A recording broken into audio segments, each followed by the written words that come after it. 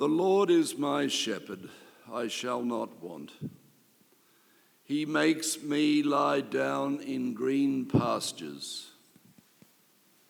He leads me beside still waters. He restores my soul. He leads me in right paths for his name's sake. Even though I walk through the darkest valley, I fear no evil. For you are with me, your rod and your staff, they comfort me. You prepare a table before me in the presence of my enemies. You anoint my head with oil, my cup overflows. Surely goodness and mercy shall follow me all the days of my life, and I shall dwell in the house of the Lord my whole life long. Hear the word of the Lord. Thanks. Lord, I pray that the words that come from my mouth might be inspired by your Holy Spirit. I ask this in Jesus' name. Amen. Well, every year at this time, the church focuses on the same thing. And much to the disappointment of florists and Hallmark, it's not Mother's Day. In fact, those who put together the little book that tells us what we should be reading each week don't really care about things like Father's Day or Mother's Day. And if you come from other parts of the world, it's not Mother's Day today anyway. So the image that we're called to focus on today is Jesus as the Good Shepherd. In mainline churches like ours, we call today Good Shepherd Sunday, which we're encouraged to read the words of Psalm 23 as part of our service, and then match it with an appropriate passage from John chapter 10. I've been preaching for a lot of years, and this might surprise you, but this is the first time that I've properly preached on the 23rd Psalm. The 23rd Psalm is the most popular Bible reading for a funeral service. Interestingly, it's even more popular for people who ask me whether I could do a funeral service that's not very religious. But I do have a rule for funeral services that I don't preach for any longer than 2 minutes. So while I have used Psalm 23 to inspire just a short reflection, I've been saving up all those years of thinking about the detail of Psalm 23 just for you for this morning. So buckle up. I think the modern Western world in which we live in, that largely has grown up reading this psalm, has romanticised much of the imagery that is in Psalm 23. And which is probably why it's gained such an enduring popularity with those outside the church. When I'm sitting with a funeral family and they ask me what Bible reading we should have, I'll say, well, the most popular one is the 23rd Psalm. And sometimes they'll look back at me blankly and then I'll say, the Lord is my shepherd. I know that one. But I think this psalm has developed a meaning or a feeling that's probably more at home in a Bob Marley song.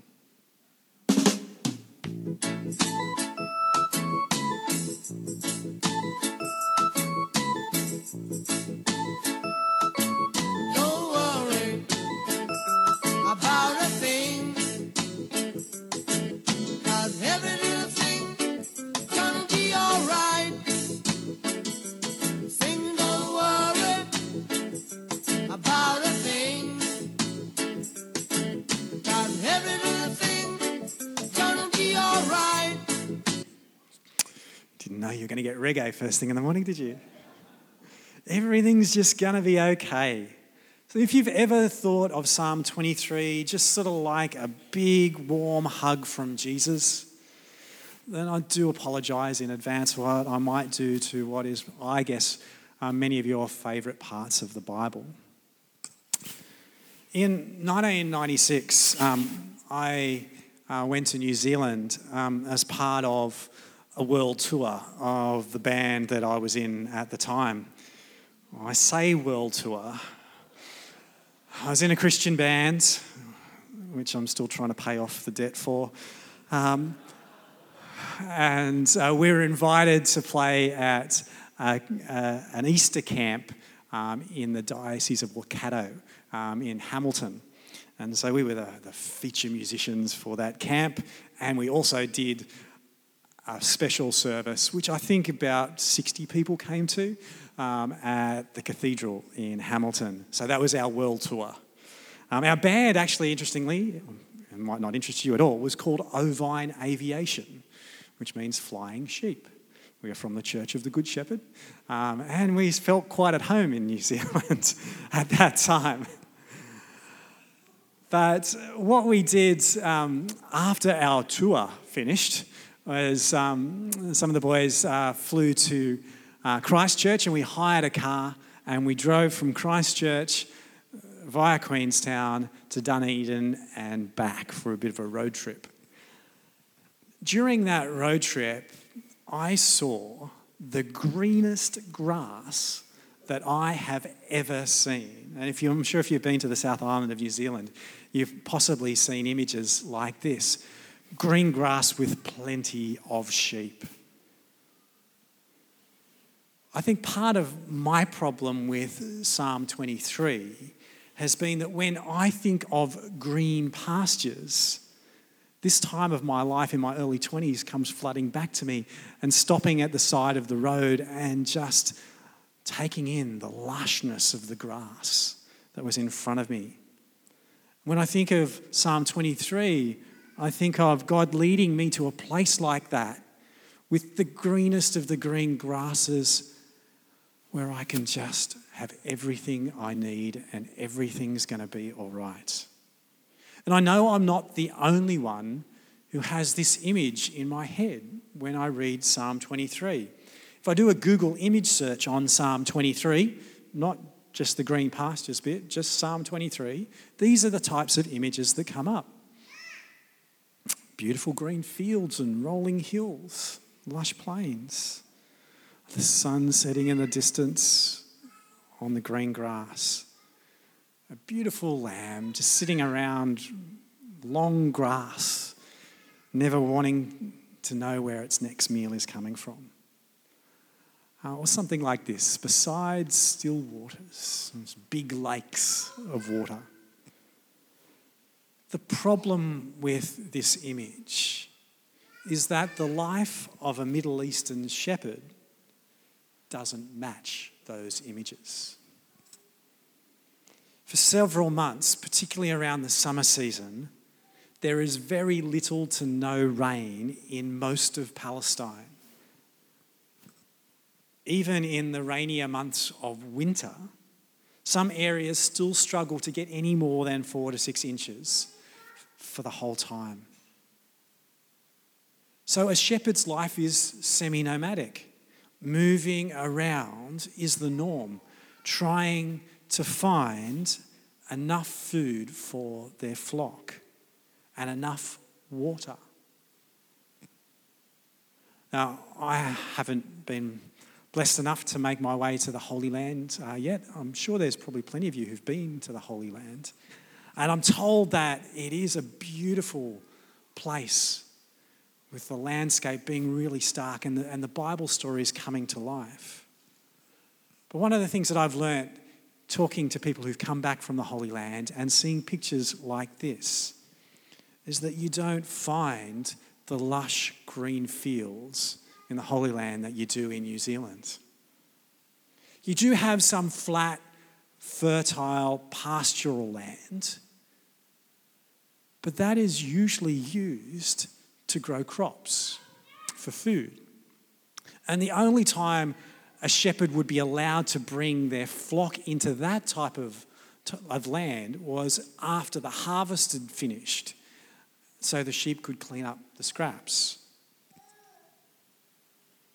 Most of the land that the shepherds would be using was hilly and it was rocky. And the daily task of looking after a shepherd's sheep required constant attention. It could be really dangerous, not just because of the terrain, but because of the predators.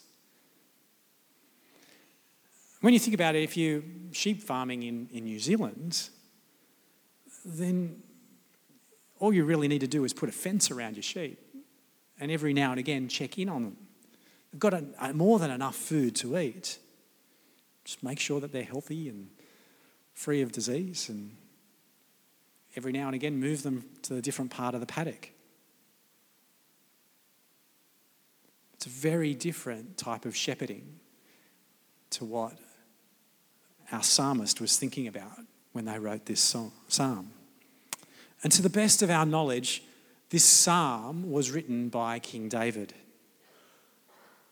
who was a shepherd. And so the imagery, the types of pictures that I've shown you of the Holy Land, that lifestyle was something that was not only very familiar to David, it's where he lived, and it was how he grew up. Adding to the deep contrast that we can have between the imagery created by this psalm is our sometimes incomplete, dare I might say it, clumsy interpretation from Hebrew into English. What we translate as green pastures is better translated in Hebrew as the habitation of tender grass. A shepherd would look for a hillside. And if you look at some of the imagery of shepherding, you'll see these hills, and there's trails all around the hills as the shepherd walks their flock, trying to find tufts of tender grass in between the rocks. That's the habitation of tender grass. In between the rocks, on the side of hills, a mouthful here and a mouthful there.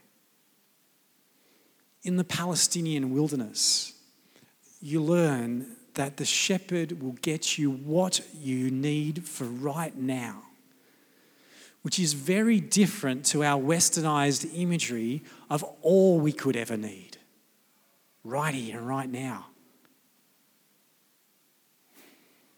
When we approach Psalm 23 with this kind of lens, I think it takes on a deeper perspective, a stronger impact. I think it's still full of comfort and assurance, but it's not the warm hug type assurance. It's the, I'm struggling, this is hard, I'm being challenged, but I have a shepherd whom I trust, who will not leave me. It's that type of assurance.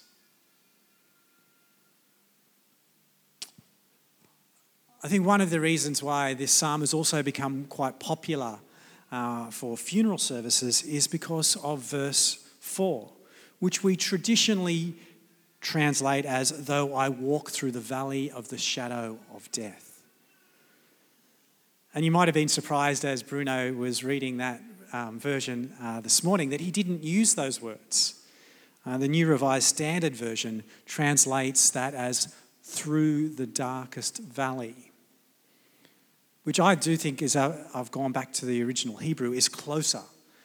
The original Hebrew doesn't actually mention death. And by just talking about a darkest valley, it doesn't limit our interpretation of what God can say to us through this psalm to literal death, or feeling at a point where you're about to die. Psalm 23 is not just, and many think that it's not at all about referring to the end of our life and life after death. But instead, the experiences in the course of our lives that are deep and they're dark and they're hard. Psalm 23 is not about avoiding the difficulties and dangers of life.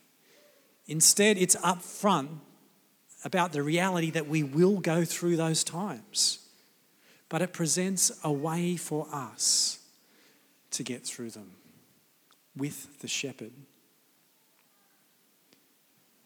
By viewing the valley of verse 4 in this way, you can see how the rest of the psalm addresses the everyday, even the ordinary experiences of our lives. Green pastures and still waters are not just the promise for us after we die, not just for eternal life, but for now. Our soul doesn't have to wait to the other side of the grave to be restored or renewed or refreshed. God offers, in fact, God promises to restore, renew, and refresh us as part of our relationship with God through Jesus Christ, our Saviour. When it's summertime and the water and the tender grass are hard to find, and the shepherd is tired, and the sheep are thirsty and hungry, and a deep, dark valley lies ahead. These are the times that we know that the shepherd is near.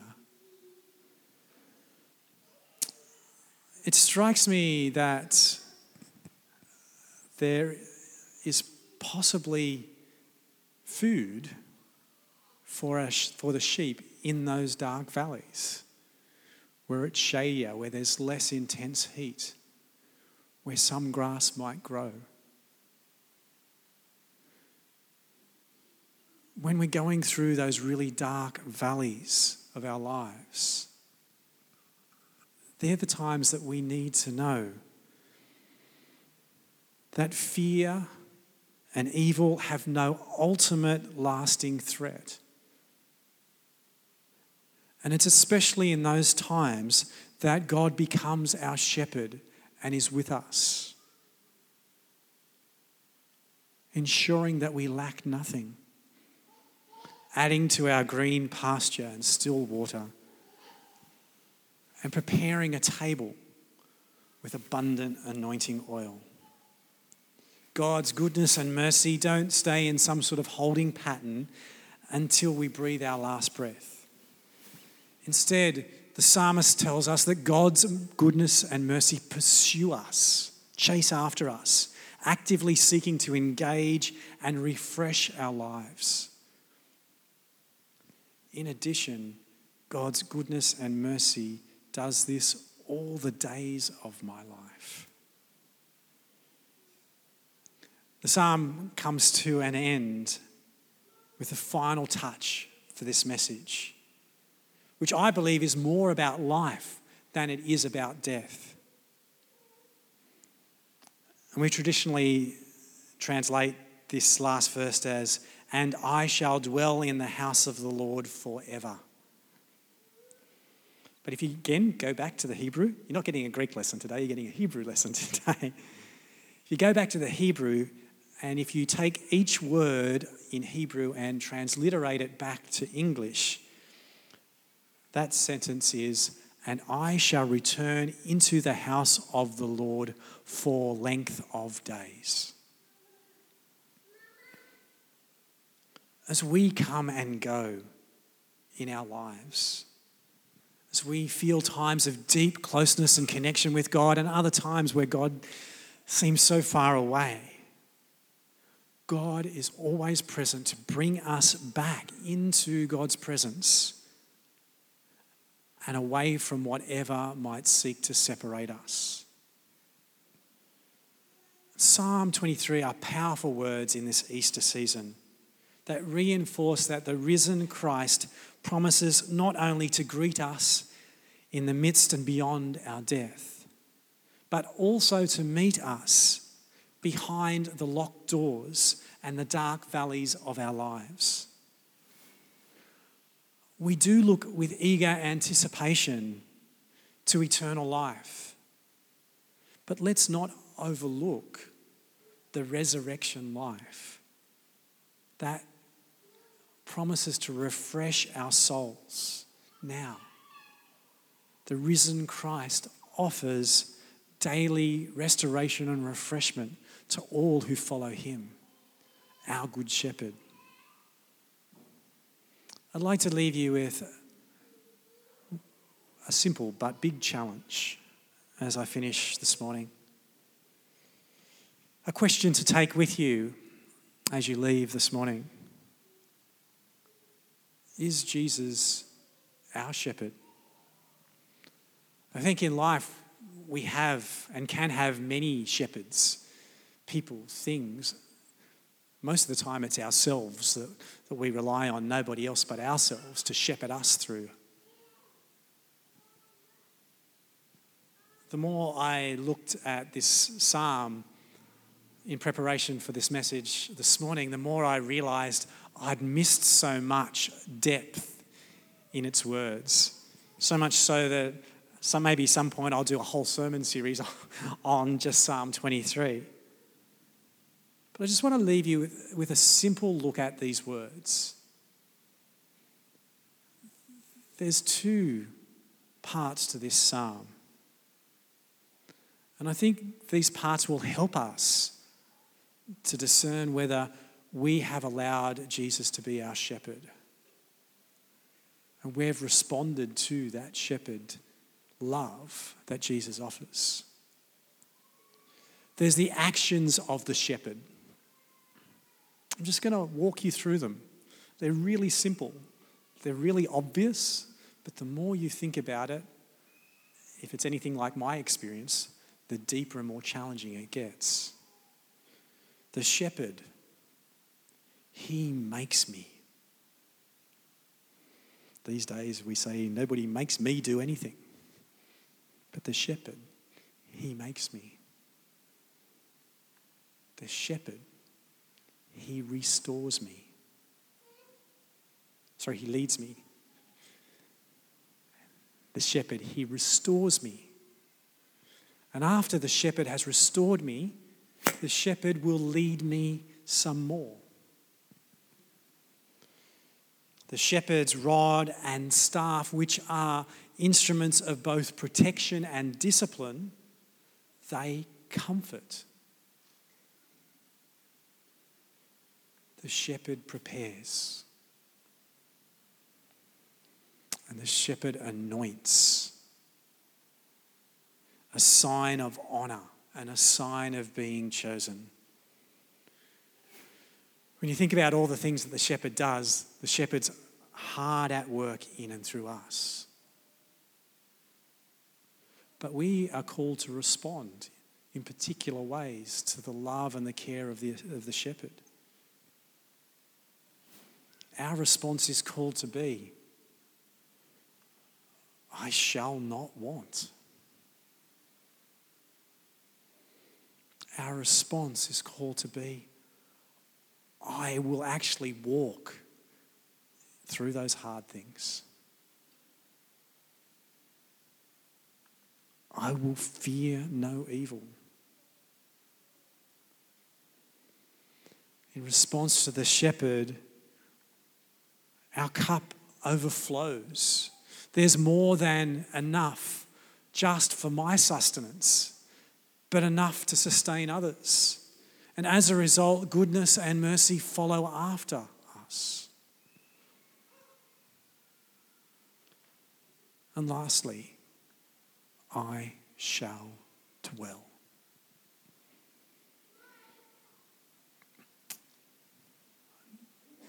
Don't know how you're feeling about looking at the psalm this way, but I have to admit that after I did that earlier this week, I just needed some time to confront and confess, and to admit that I've been my own shepherd far more than I've let Jesus be mine. My prayer is, as we look at this rich,